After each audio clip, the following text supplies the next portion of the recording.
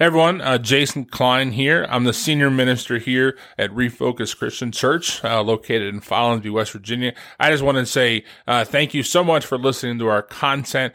Feel free to share or like or leave any comments you have. We're always looking to engage with people. What are some questions you have? What are some things that you might be learning? And at the same time, if you want to know more about us, check us out at refocuschurch.com, which also has a link to our Facebook there. And so it just has upcoming events, things that are going on, sermon series that we're in. So once again, thanks for being a part of this. Thank you for listening in. And as always, please feel free to share and comment or like, because we want to make sure that we're trying to reach as many people possible with the good news of Jesus Christ. All right. Have a great day.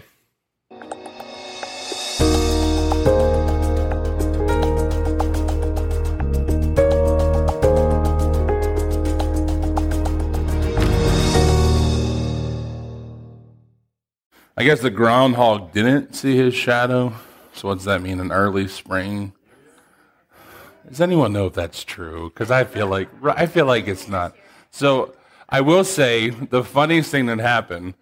I was watching like a video clip from the thing, and you can tell the groundhog's had enough of just people bothering it, right? I mean, it's like clearly it's an animal in distress, and so the guy has someone hold it up to his ear so he can hear what he has to say, and it bit him.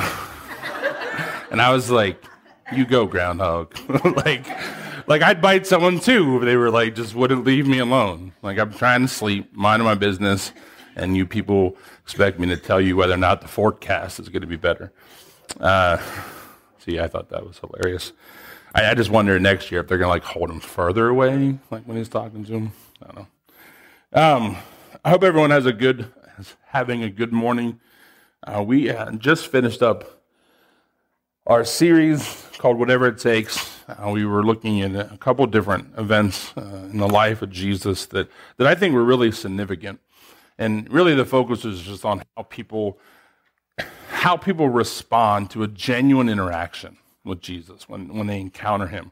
And I think we see that a lot of times even today.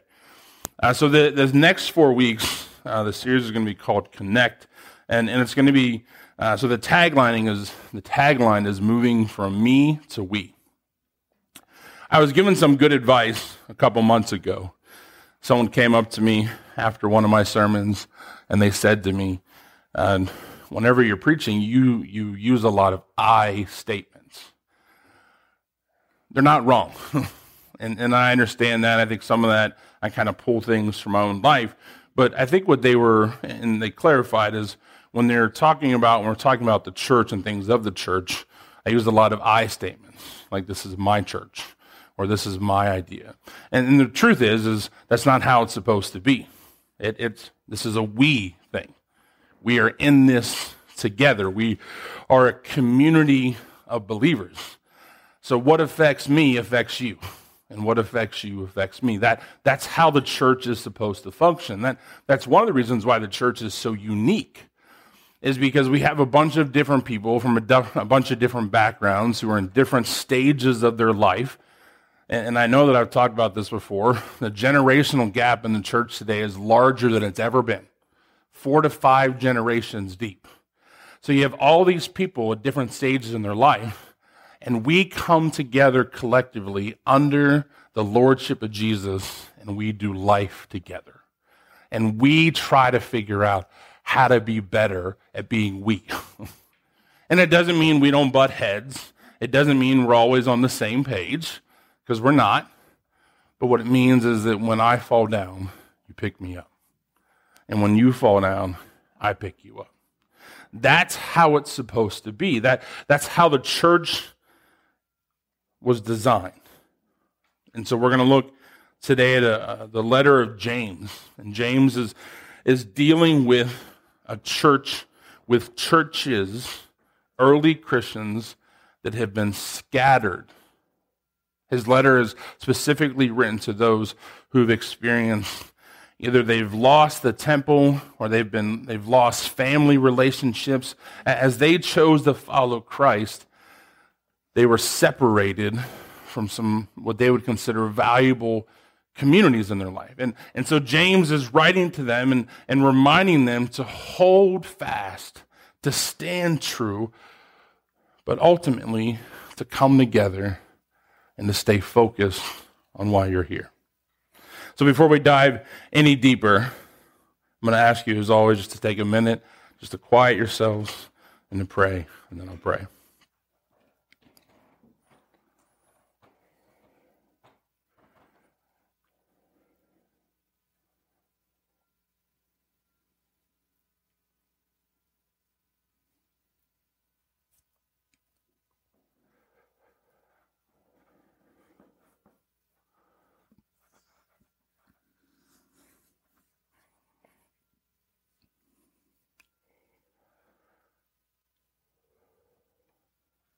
God, thank you so much for who you are.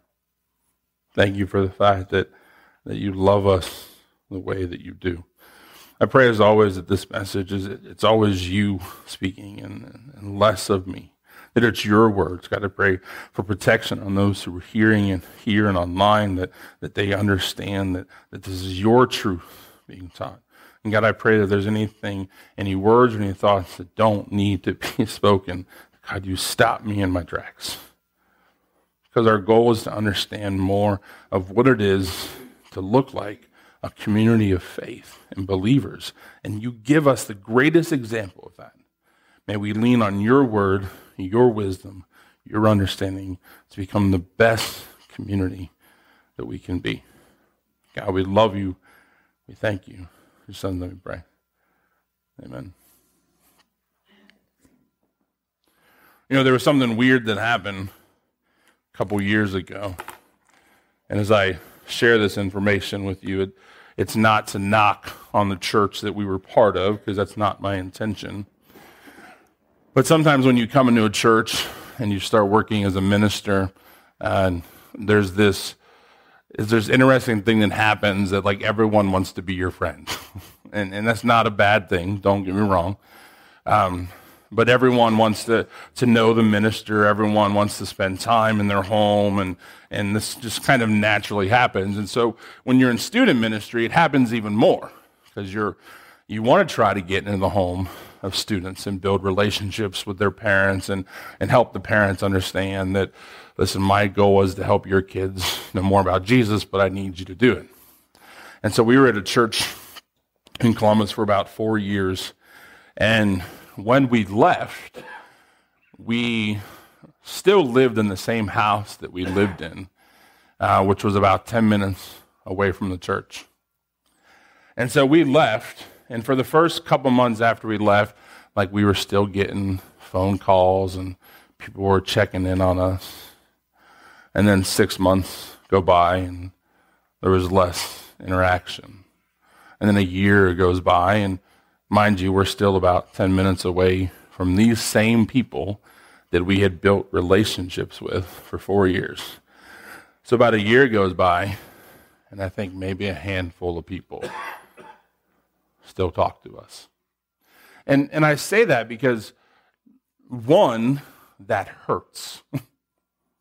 As someone who had invested in the lives of, I think, hours, if not more, into the lives of families, when you still live 10 minutes away and you feel like they forgot that you even exist.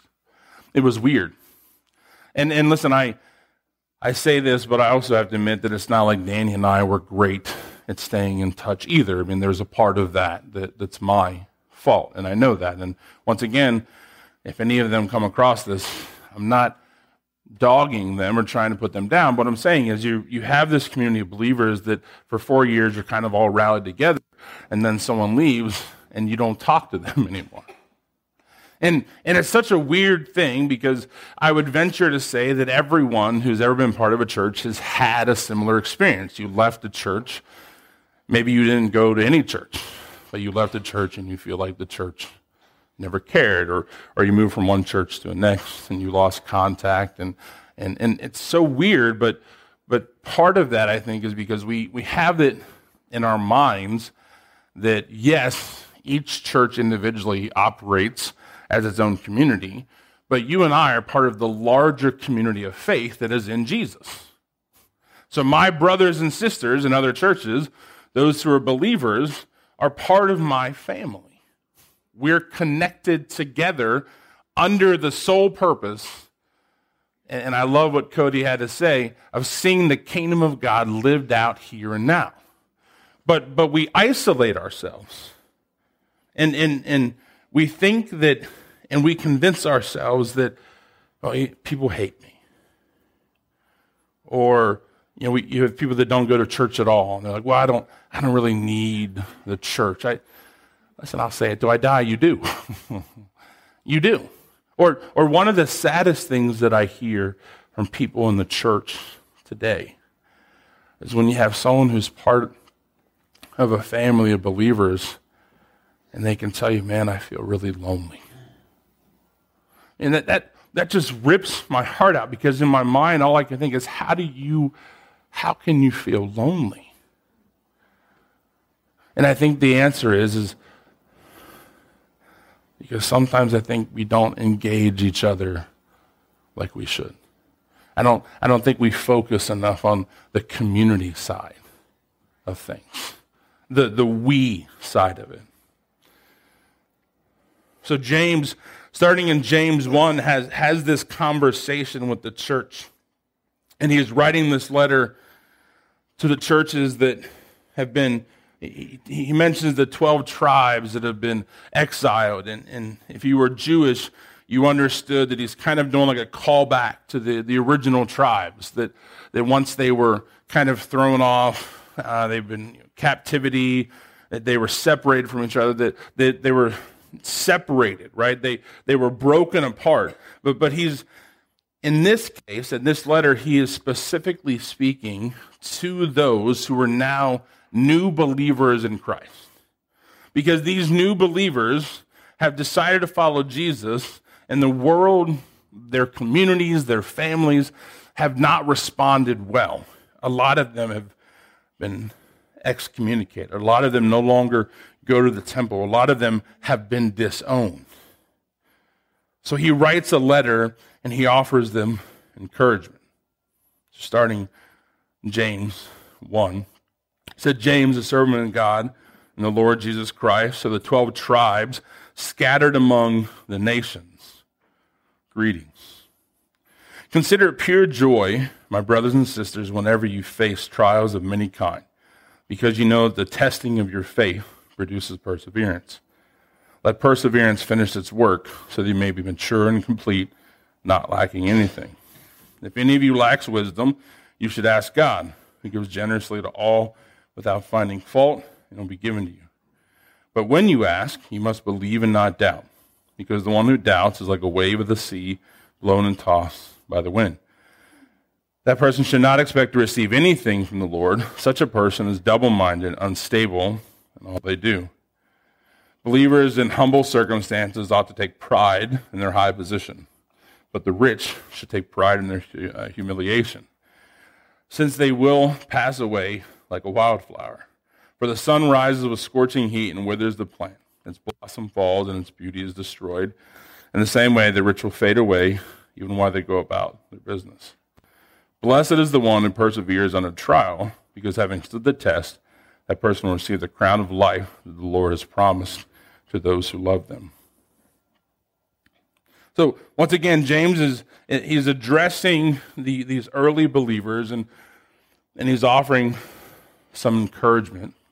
And he's saying, listen, I understand you're feeling tempted. They had a problem among these believers between the rich and the poor. There wasn't really much shared wealth. People who had a lot of money were somewhat arrogant, and those who were poor felt like how could God use me? And James is like, listen, no, take pride in those things, but be encouraged that as things come, as trials happen, that if you can persevere, then you will receive everything God has for you. And so the question is how does one persevere? And just for a moment, put yourself in their shoes. They've chosen to follow Jesus. They've probably lost access to the synagogue. They've probably been written off by friends and family. And all of a sudden, they find themselves in these little house churches surrounded by people who have also decided to follow Jesus. That was the landscape of the time. They were spread out. They were scattered. And so one of the things that when James is talking about perseverance, he talks a lot about, as we go through the rest of this letter, about the importance of kind of leaning on each other. That community, that encouragement that I know that you feel like you just want to give up, but if you guys can come together, if you can stay focused, and Paul writes this as well in several of his letters, that the idea is the church, these early communities of believers are supposed to function together as one unit. So that when perseveres, when trials come, you can persevere. When temptation comes your way, you can persevere. When someone has a need, right? So he mentions rich and poor. When someone has a need, the idea behind the early church community was that as things happen to me, they happen to you. And you and I are supposed to be this like really tight-knit family unit. That if I need help, if I need something that I don't have, that you can offer that to me. Paul says in Ephesians 4, verses 4 through 7, there is one body and one spirit, just as you were called to one hope when we were called, one Lord, one faith, one baptism, one God and Father of all, who's over all and through all and in all. But to each one of us grace has been given as Christ apportioned it. Paul is saying, listen, there is one God. There is one thing that combines and unites every single one of us. And under the lordship of Christ, you and I are called to be one. You know, the thing that drives me insane is that there's so many denominations in this country and the church, it's out of control. It is not supposed to be like that. God did not start this movement of the church and then say, all right, separate. The idea was that we were supposed to work together. But our humanness and our pride and you can name it, but we've separated ourselves to the fact that churches in the same area don't even work together anymore.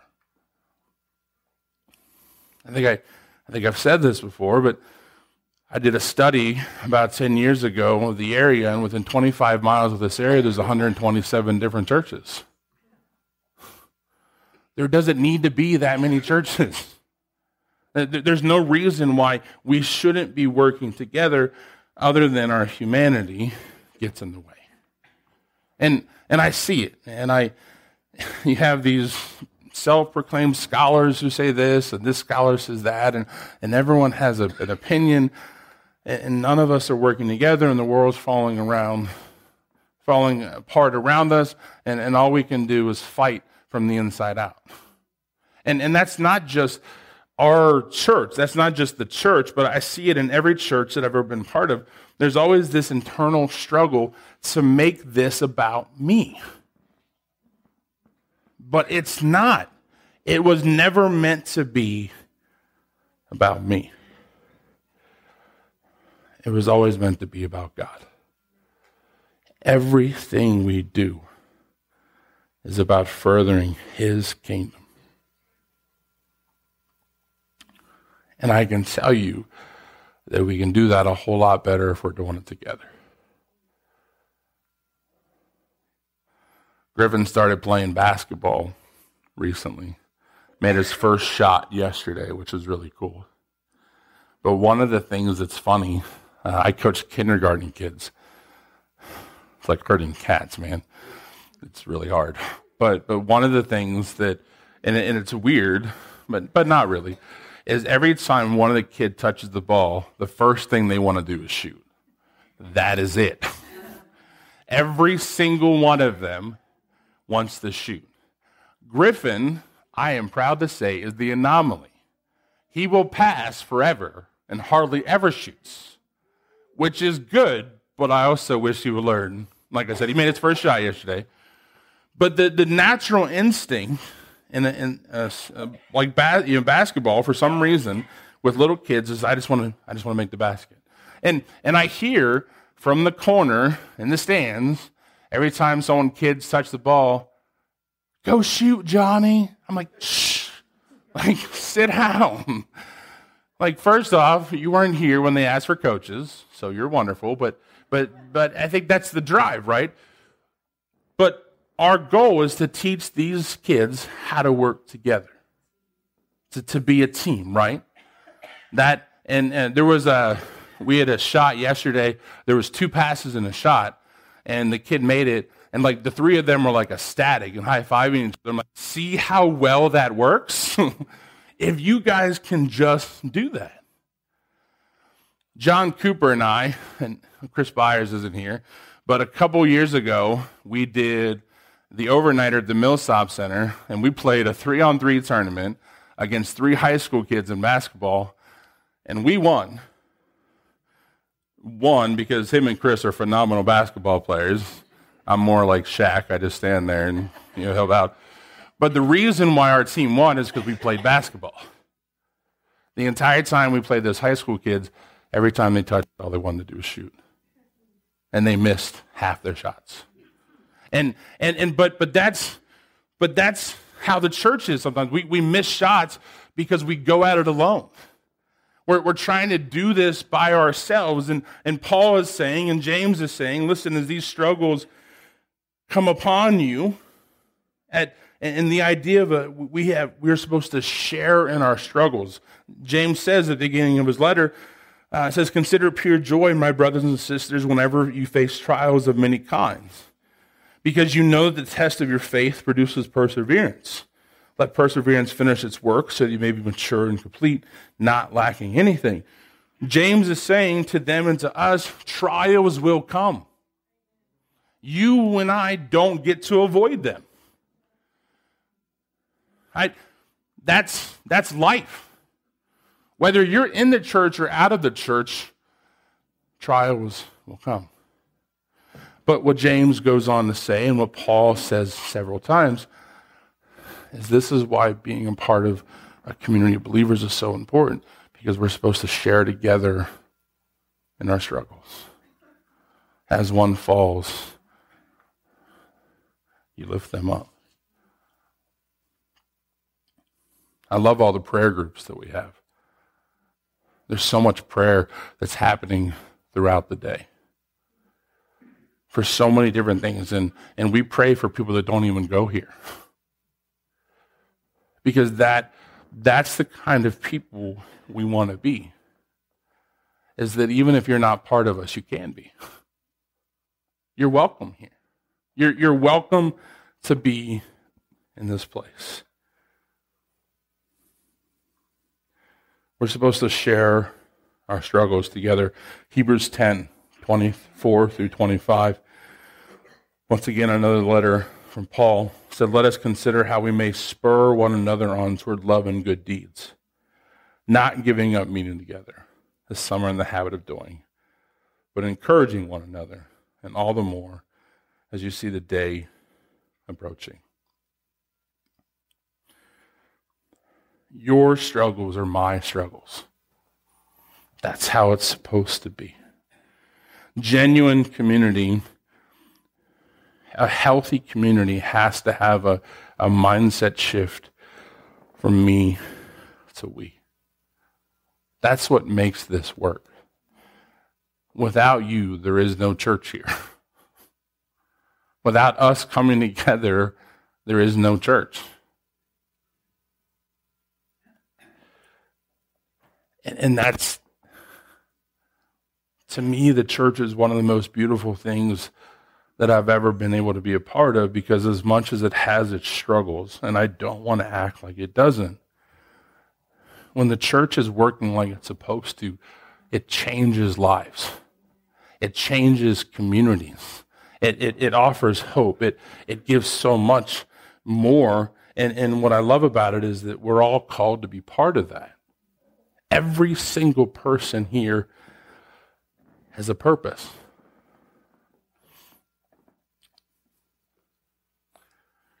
I can admit that I forget that sometimes.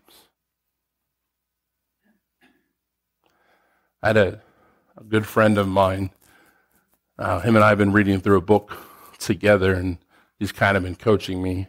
And he's someone that I confide in. It's no one here, so it's no one that anyone would know.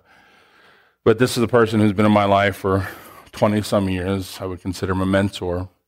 And sometimes I have conversations with him when I'm frustrated about things because I'm trying to figure it out. And so I was sharing an event the other day, something that happened that really kind of got to me. And what I was looking for is I was looking for him to validate that I was right. That's what I wanted. I wanted him to say to me, yeah, I get it. You're right. That person's crazy. What he said to me, and it really hit me, he said, aren't you called to shepherd them?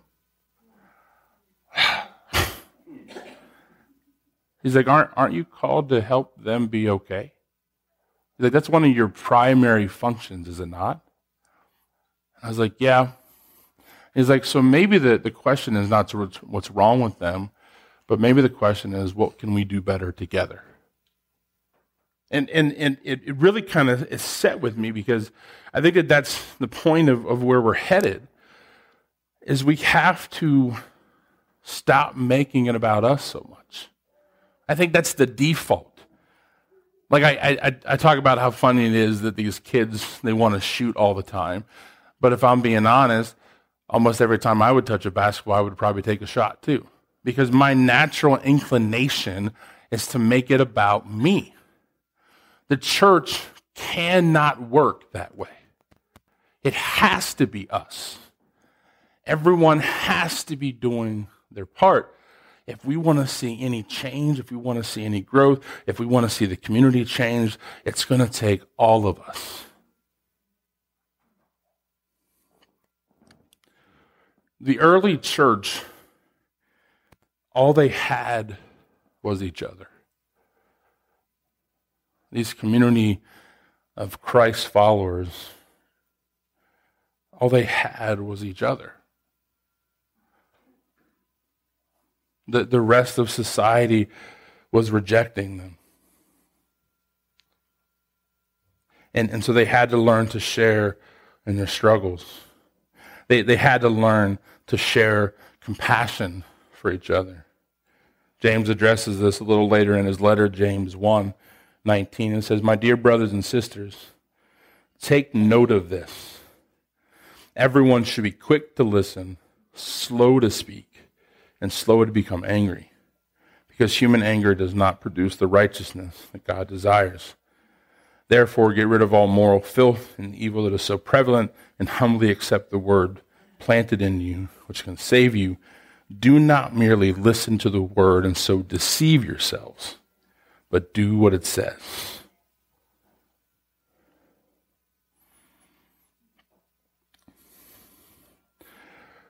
So James urges us to be good listeners and to obey teachings we've heard. We can do this by practicing the following tips, and this is just some tips for how to be good listeners. Pay close attention to the speaker's behavior and their body language. Signal that you're following along with visual cues. Avoid potential interruptions, and do not evaluate the message and offer an opinion. And so this is from an article about creative leadership called "What is Active Listening?" And the idea is that you and I, as we work together, we should be entertaining different thoughts and ideas. We should be willing to come together and discuss things as they happen, or when changes happen. We should look for an audience to try to help people understand. So we've got to work together. We've got to take care of each other. You know, I said it earlier, but when someone in our church says, "I'm lonely," our response should be, "Why are you lonely?" I think that should move us to action, to start asking the question, why are they lonely? Why do they feel lonely? And how should we help that? How can we come together? How can we make people who are part of the family of God not feel like they're on their own? And I think one of the ways we do that is the community groups that we have. Listen, I love Sunday morning. I love worshiping with all of you. But me standing up here is a one-sided conversation. And I hope you're listening. but I don't have an opportunity to sit down and discuss with you what I've been wrestling with all week. You're more than welcome to raise your hand. I probably will engage you. But there are times when I wish this was more of that kind of conversation, that we could sit down and we could talk. We could talk through this series. And really, that's why the community groups exist. So the different community groups we have actually have questions every week that go along with the sermons that I'm preaching. And that's intentional. The purpose of that is so that these groups are discussing and we're all having kind of the same conversation, right? We're all diving deeper into the text of the week. We're all coming together and having the same conversation about Scripture. Like, that's the reason why they exist. I can tell you that we're starting ours back up on Thursday, and I love it because so many wonderful conversations have come out of those groups. Because you get a chance to let people ask questions, and you get a chance for people to wrestle with the text. But here's the other side of that. In those groups, you find out what people are struggling with. You find out how you can pray for people. You find out that someone might have a need that you can meet. Like, it's more than just a Bible study. It's these little families. It's these groups that are coming together, and almost all of them share a meal. So if you're hungry, you're probably going to get fed. But it's so important that these community groups exist. And the reason why we have them is so that people can go further in their relationship with God, but that they can go further in their relationship with each other. We go from me to we by joining a group of believers. And not that you can't, you get that on Sunday morning. I'm not saying you can't, but I don't think you get it as fully as you can when you're part of a group. When you get together, you pray together, you do life together. I'm going to share this with you. I have no idea who wrote it, so I could not ask permission for it. But it hit me and several of us last week. This was in the offering. I think this is 2 nickels.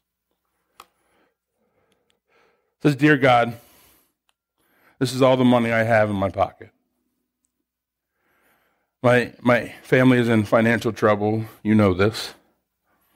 But this season shall pass. Here is my promise, to continue doing your work, no matter what. Please multiply this so abundantly that I can bless the church that I'm part of. I give it all to you. Amen." Listen, Eva came up to me, and she came across that. And it baffled me. Because, once again, I have no idea who this is. I don't know who they are, but I know that God does. But I know that this is the kind of faith that the Bible teaches us to have. That even if this is all I have, God, I'm going to give it to you. And then I hope you bless it so abundantly that you bless, that I'm able to bless and give it back to you. And the reason I bring this up is because this is why we exist. Because if we know who this is, especially if they're part of our family, then we trust that God can use us to bless them, to help them, to come together, to share in this burden. So like I said, I don't know who this is, but I hope that you pray for them. And I hope that, and I know that God will do exactly what is being asked, but I just want us to understand this is why we have to work together. Because we need each other. We are called to share in our struggles. We are called to share in our burdens. We are called to share community together. That is why we are here.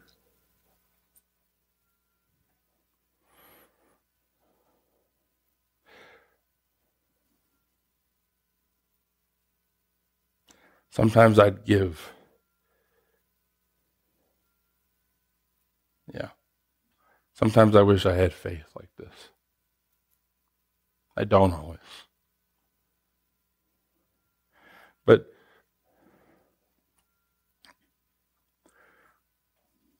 this is why the church exists. So that no one may be in need. So that no one may be lost. So that no one may experience separation from God. So that our families, our friends, our community may find hope in the darkest of darks. So that when there's a need that needs to be met, we meet it.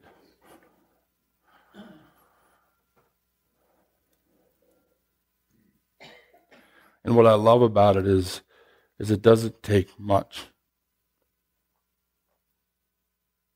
Jesus did more with little than any of us ever have. But what he needs is he needs us to understand that you and I are working together.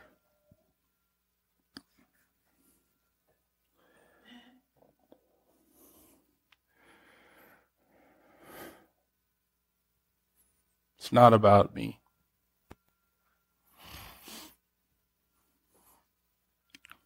You and I are part of something much bigger. And I love it. I can't do this without you. We can't do this without each other. And I know the world thinks we're crazy. I know they don't understand. But man, we can help them. We can show them. We can teach them. When everything else is falling apart,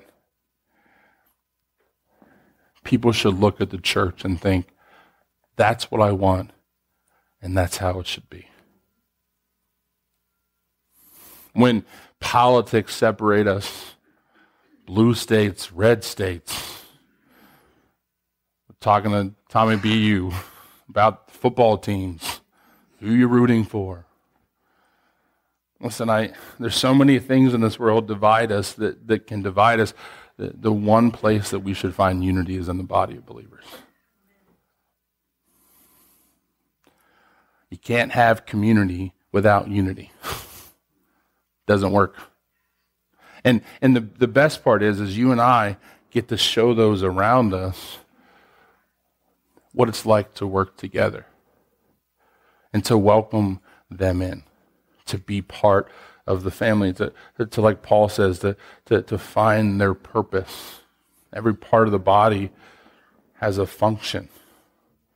Every single person belongs. There's an African proverb that I'm sure you've heard, and I know that I've heard. It says it takes a village to raise a child. It's a proverb that means an entire community of people must provide for and interact positively with children for those children to experience and grow and a safe and healthy environment.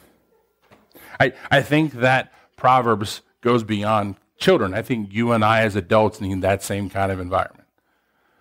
A place where we can grow and be challenged and we can be healthy. This was from an architectural article that I was reading. It says, what is the strongest geometric shape? It's the arc. It's the strongest structural shape, and in nature, the sphere is the strongest 3D shape. The reason being is that stress is distributed equally among the arc instead of concentrating only at one point. If our goal is creating community circles, then we are aiming for the strongest shape. We can build gathering groups based on locations, seasons of life. Examples like stay-at-home moms, those caring for elderly parents, locations or different neighborhoods. We can base groups on situations, so grief and loss, addiction, skills, career goals. It says, consider what types of community groups might bless or interest your community. Turn your church building into a community group, meeting center at whatever frequency is feasible. Train leaders to run the groups or to bring in the necessary trained professionals, and invite church members to join alongside community members. The ideas work well in homes, libraries, community centers, or coffee shops. And what I liked about this whole article is it's talking about the strongest shape that we have. And the reason it's so strong is because it equally distributes the weight. Our church, as a community, we share each other's burdens. That's how we're supposed to be. And if we do that well, we're stronger for it. But that means that we have to go from me to we. It's not easy. Going from me to we has to be intentional. So here's a challenge for you this week as I start to wrap up. Pay attention in your workplace, in your job, grocery store, family gatherings. Pay attention this week. How many people talk about themselves? They make it about me. Or they use a lot of I statements. Listen, I'm asking you the same thing for me. If you catching me using a bunch of I statements, call me on it. Hold me accountable to that. I need that accountability in my life. But pay attention how many times people talk about themselves and they make it about them, and then tell me how good or bad that turned out. I've worked in the church and I've worked in the business world, and I can tell you in both settings, whenever you focus on yourself too much, it does not work out. But when we can come together, when we take it upon ourselves to help not only reach the lost in Follinsby, when we see this church as our church, when we see the church as a whole, the bigger picture, and we look at other believers and we're trying to help them as well, other Christians, when we can see beyond me,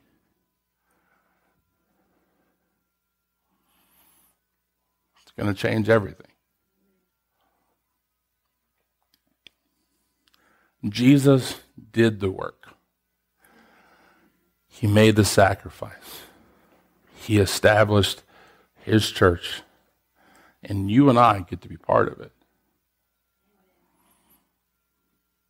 That's a beautiful thing. And I said it already. I can't do this without you. We can't do it without each other. All right, let's pray.